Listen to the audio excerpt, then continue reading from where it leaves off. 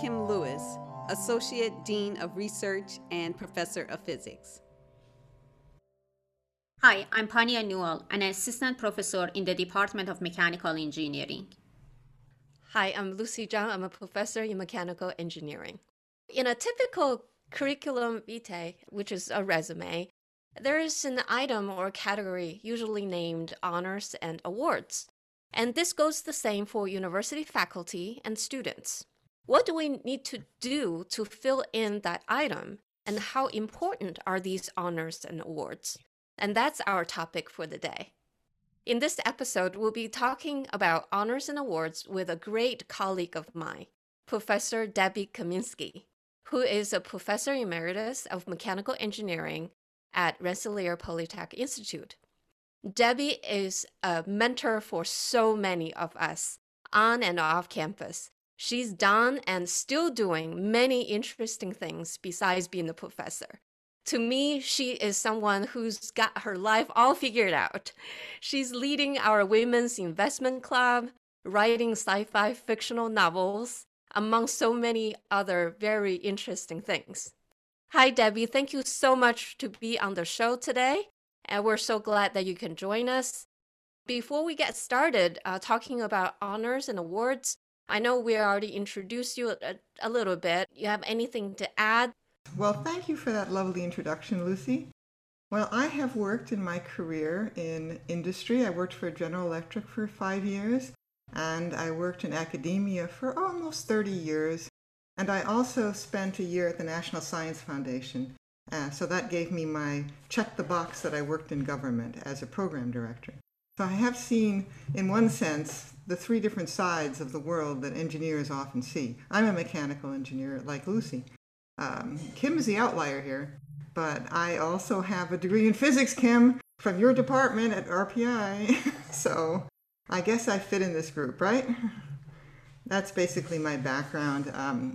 In my work, I worked as a heat transfer engineer or energy engineer, depending upon what era it was and what buzzwords were popular in that era, and spent a lot of time on solar energy and cooling computers and things of that sort. So I'm delighted to be asked here today. I have served on 2 award committees over time, so I can maybe give people some insight into what I saw when I was there. That's great. Thank you, Debbie. So let's start and talking about why getting these awards important.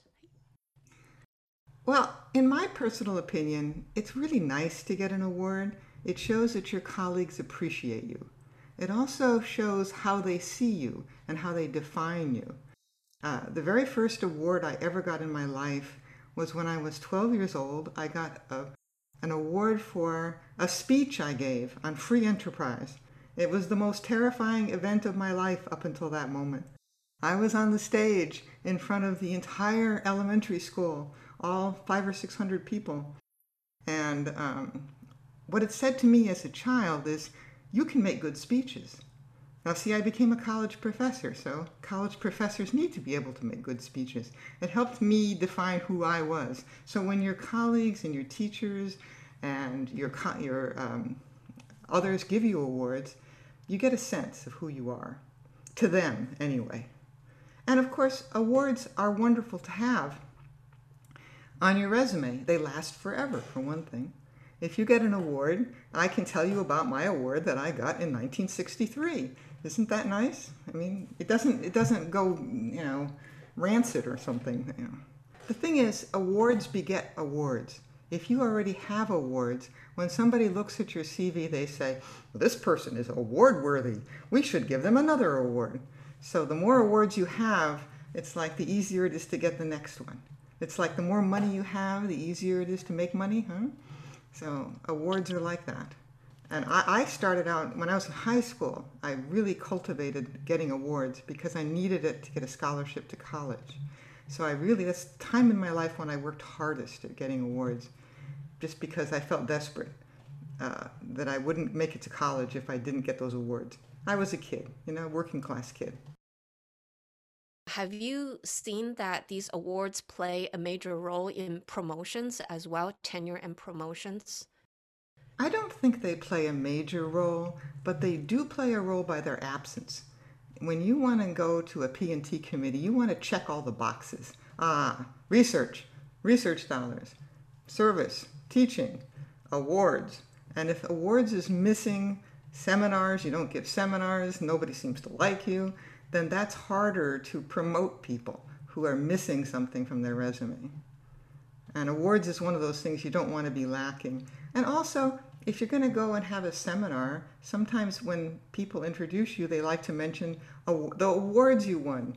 So you better have some, right? And when you put your web page up, a lot of people put the awards they got on their website. It's tough if you don't have any, and other people do. You got to keep up with other people. That competition, right? We gotta keep it up. Yeah. Let's talk about the type of awards that all these faculty in academia can go after. What are these awards that are out there for us to get? Well, honestly, many of them are discipline specific. So you would have to just figure out what it is for your discipline. And I think the best way to do that is to look at your colleagues who are, say, 10 years along, 10 years older than you, and see what awards they got.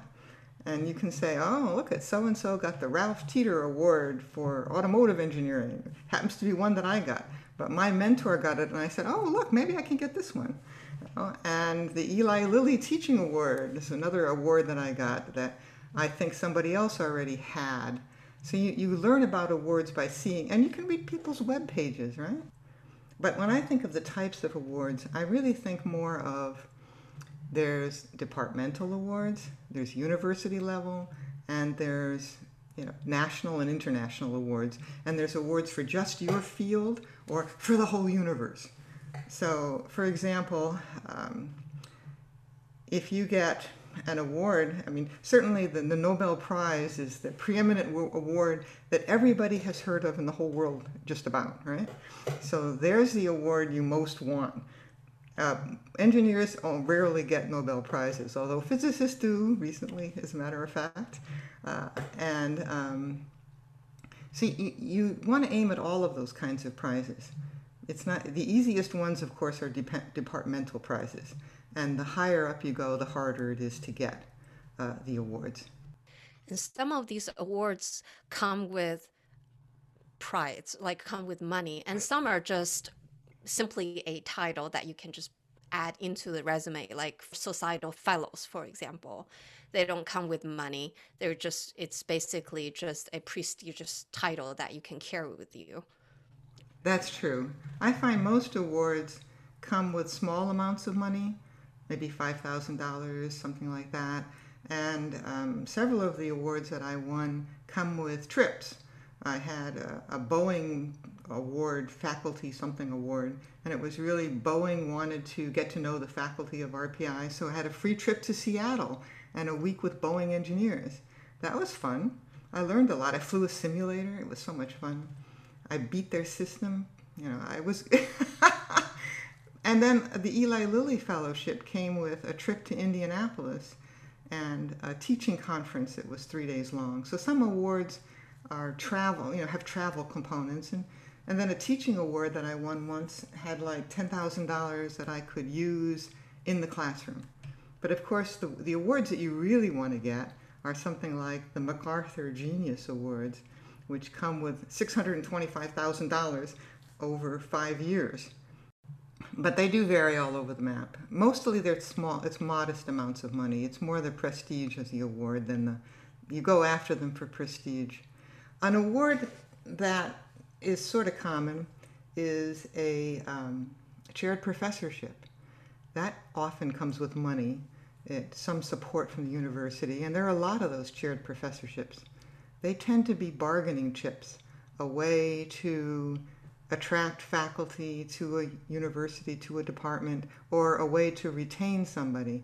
If you see a chair that's vacant in your department and you say, maybe I can get that chair, you got to appreciate that probably the dean or the department head may be saying, I can get somebody from the outside to come in. I already got the person that's here. So maybe it's time, if you really want that chair, maybe it's time to go looking and sort of sniffing around at other universities and pretend or actually feel like you're going to move if you don't get that chair. Because I have seen faculty who have been retained by being offered a chair. Who wants to stand up? We all want to sit in a chair, right? So, Debbie, in your opinion, do you think there are any differences between research and teaching and service awards, or they are equally important? Well, I would say that in universities, typically people say teaching, research, and service, and they mean research, teaching, and service. That's the kind of the underlying story is that, I mean, in many universities, especially Research One institutions, research is very important. You can't succeed without doing research. Often teaching is important too. You can get by without doing much service. But to tell you the truth, it's probably a bad plan, especially if you want to win awards, because one of the ways to win awards is to do some service. Get to know people, have your face out there, get people to like you, for God's sakes, which they won't do if they don't even know you, if all you do is research. So, so you mentioned all these awards. How can one get nominated for any categories of awards? Well, as I just mentioned, one of the things to do is to get well known. You don't want to spend all your time in your lab or your office. You need to schmooze a little bit. You need to go out to lunch with faculty, serve on committees, go to parties, invite people over to your house. You have no idea how many parties I have not, how many people's houses I have not been to, and I'm thinking, how do they get to know people? They never invite anybody over. So you do have to get to know people, because even if these people don't nominate you for an award, someday they may sit on an award committee. And it's very important that other people on the committee have heard of you, like you, and want to support you. So that is one thing. Now, as far as I'm concerned, when you want to get yourself nominated for awards, if you really want to be proactive and not just sit back and hope that lightning strikes, that the best thing to do is to work through a trusted mentor or a department head.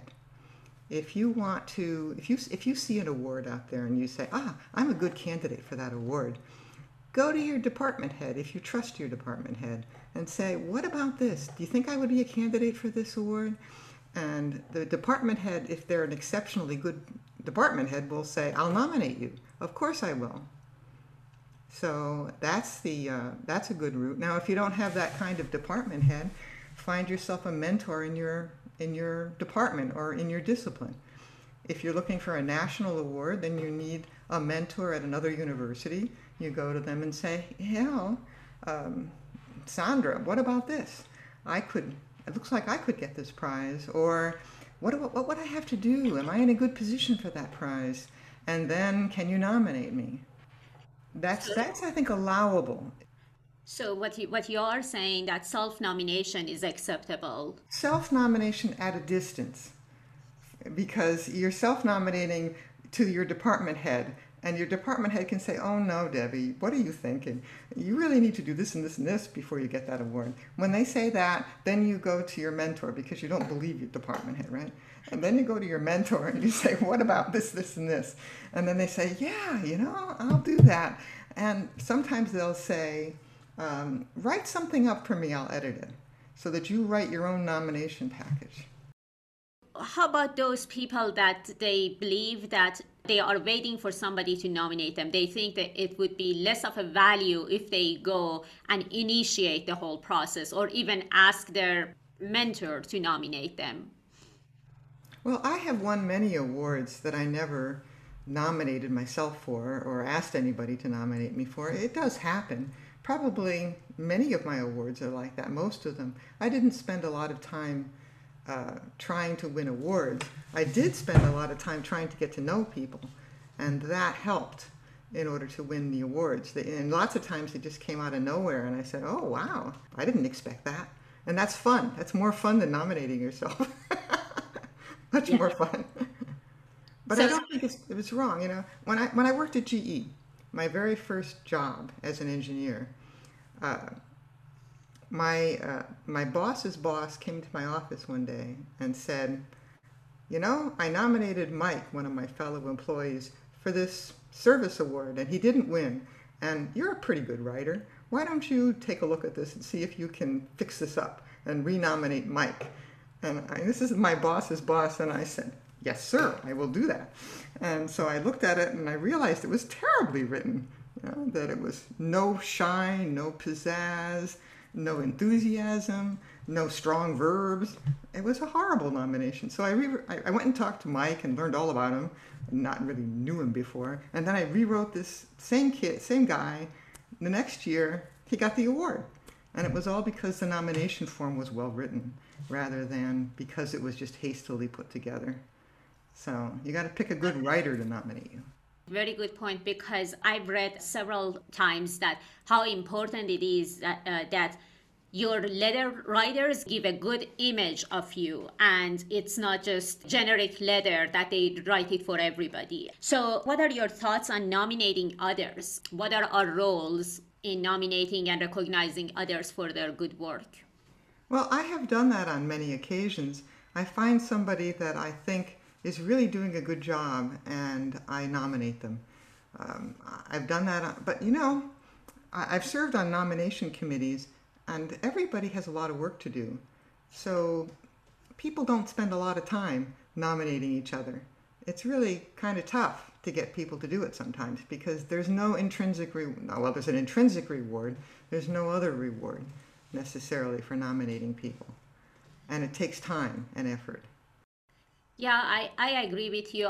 But I think that that's a part that the community needs to work on. I think that we need to create a culture of appreciation and recognizing others for their good work. You served in several award committees, or I guess you pointed out two of them in particular. So how are the award selection process work? Well, I served on one that was at the university level. It was the Honors and Awards Committee. Basically what happened, I was surprised on that occasion to find that most awards had very few applicants, when you think about it. So getting nominated is half the battle in some of these awards. Sometimes a rather prestigious prize would only have 2 or 3 applicants, or one applicant for the particular award, that early career research award.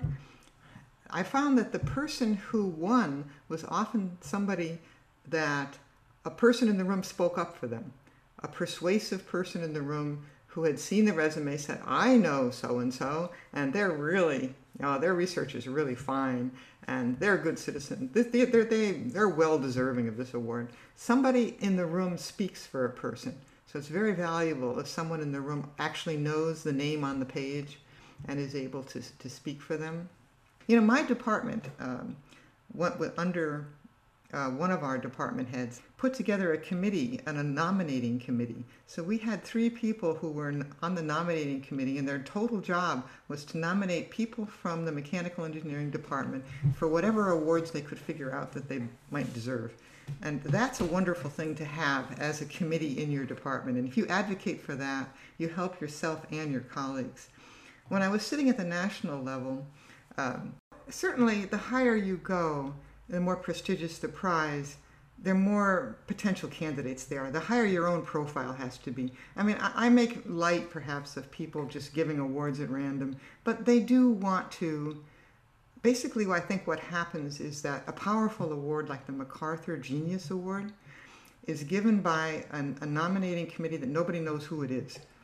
But you can expect that those are powerful people on that nominating committee. They're probably former award winners. They're heads of industry, they're university presidents, or we don't know who it is. They don't even say who the nominating committee is. But if you get yourself up into a high level of visibility, if you're in the National Academy, if you get yourself up to a very high level, then you're much more likely to attract one of these much more prestigious awards. And many times, I've talked about chaired professorships before. I mean, if I could choose what chair to sit into, I would sit in the Isaac Newton chair at Cambridge, right?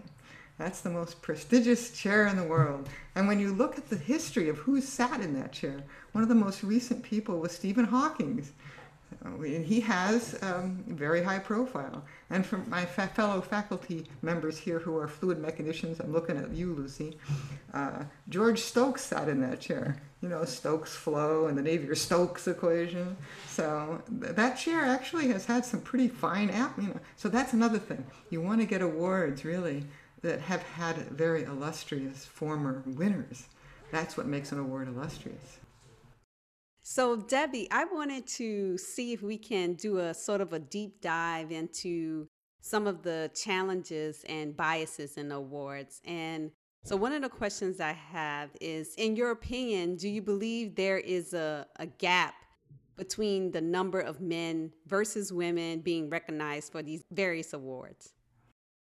I suspect that there is. I have never done research in that area myself, or I haven't done a literature review in the area. My experience tells me that there is a gap between men and women being nominated for awards, and at the very least there's a perception of a gap. Let me tell you a story that happened to me this year. I was on a panel at a science fiction convention. I used to go to technical conventions like you guys, and all these guys in suits would be running around and giving boring talks. But now I go to science fiction conventions. People dressed in wild costumes. There was a guy dressed as Groot. He was 9 feet tall, on stilts through the convention. You wander around, you meet people dressed in t-shirts saying things like, my password is the last 4 digits of pi, and everybody gets it, okay, because it's science fiction. That's the kind of place I go these days, and nobody wears a suit. If you wore a suit, they would think you were nuts.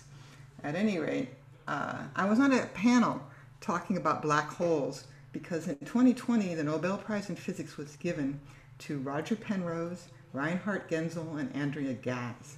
This is only the 4th time that a woman received the Nobel Prize in Physics, and one was given 2 years earlier in 2018. On the panel, there were myself, and a woman astronomer, and 3 men. Now, I am not an astronomer. There's a little shortage of scientists at these panels, so 3 men and 2 women. And 2 of the people on the panel were actual astronomers. The rest of us were science fiction writers, you know. And the woman on the panel said, you know, I talked to Reinhard Genzel the year before the award was given, and he says, I know I'm going to get this award because they're going to give this award for finding the black hole because they're going to have to give it to Andrea as well as to me. And so they want to give it to a woman. So that's how I'm going to get this award. I'm going to ride on the backs of this woman. So he said this to her. And on that panel, right there in the Zoom, you could see that the 3 men looked, no, skeptical, that can't be so. And the 2 women said, oh, yeah, here it goes again and again.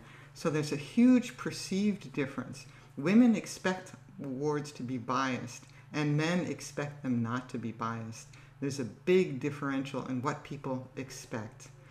So what do you think about reapplying to these competitive awards? So let's just say you do your first submission, you don't get it. Is it good to just keep applying until you get it, or do you think at some point you should say, no, this is not a good idea, and the selection committee keeps seeing your name over and over? Is there some stigma attached to reapplying? Well, I don't know that the selection committee necessarily sees your name over and over again because these committees tend to rotate kind of quickly. So if you reapply like 3 years later, it might be a whole new group of people. And besides, I would reapply when I was a little bit stronger too. If you reapply, I don't know if I'd reapply the next year because you might have some overlap on the committee. Depends on what you're applying for and what the committee, but certainly this works with grants at NSF. But part of the reason it works with grants is that you write a grant, you get review, and you see what reviewers don't like about your work, you fix it up, you reapply, and that works better, right? Awards aren't like that. You don't get any feedback if you didn't win the award. So in your opinion, what efforts do you believe can be used to increase the number of minorities being nominated and winning awards, just based on your experience of serving on these selection committees at the university and the national level? I think maybe the biggest barrier is just getting them nominated in the first place. That what we need to do is to perhaps, again, put together a committee of people who are interested in this and look around and see what minorities are doing great things and could possibly be great candidates for an award. So that's really the case, is you need somebody to advocate for them. So you need to find the people who will want to advocate for minority faculty. And usually I have to say it's other minority faculty, but not always, right? Not Yes. always. Yeah, I see. So you mentioned that you have received some of these prestigious awards. Do you feel any responsibility to do things after you get the award? These awards, they do change your thinking to some extent about who you are and who other people perceive you to be. They really do. Women often have multiple mentors. There is the idea that a woman doesn't want to latch on to one mentor who's probably a man that may not look so good. So women faculty often have 4 or 5 different mentors, some in their department, outside their department, in their discipline, outside. Somebody who might be in their ethnic group, however they define it, if it's women or minorities or anything else, and other people who are just far away from their group. So I think women are at an advantage having all these mentors, trying to ask them about awards and getting nominated. And what we as women who are moving along in our careers, we should do some nominating too. That's what we have to think about too. It is part of our role.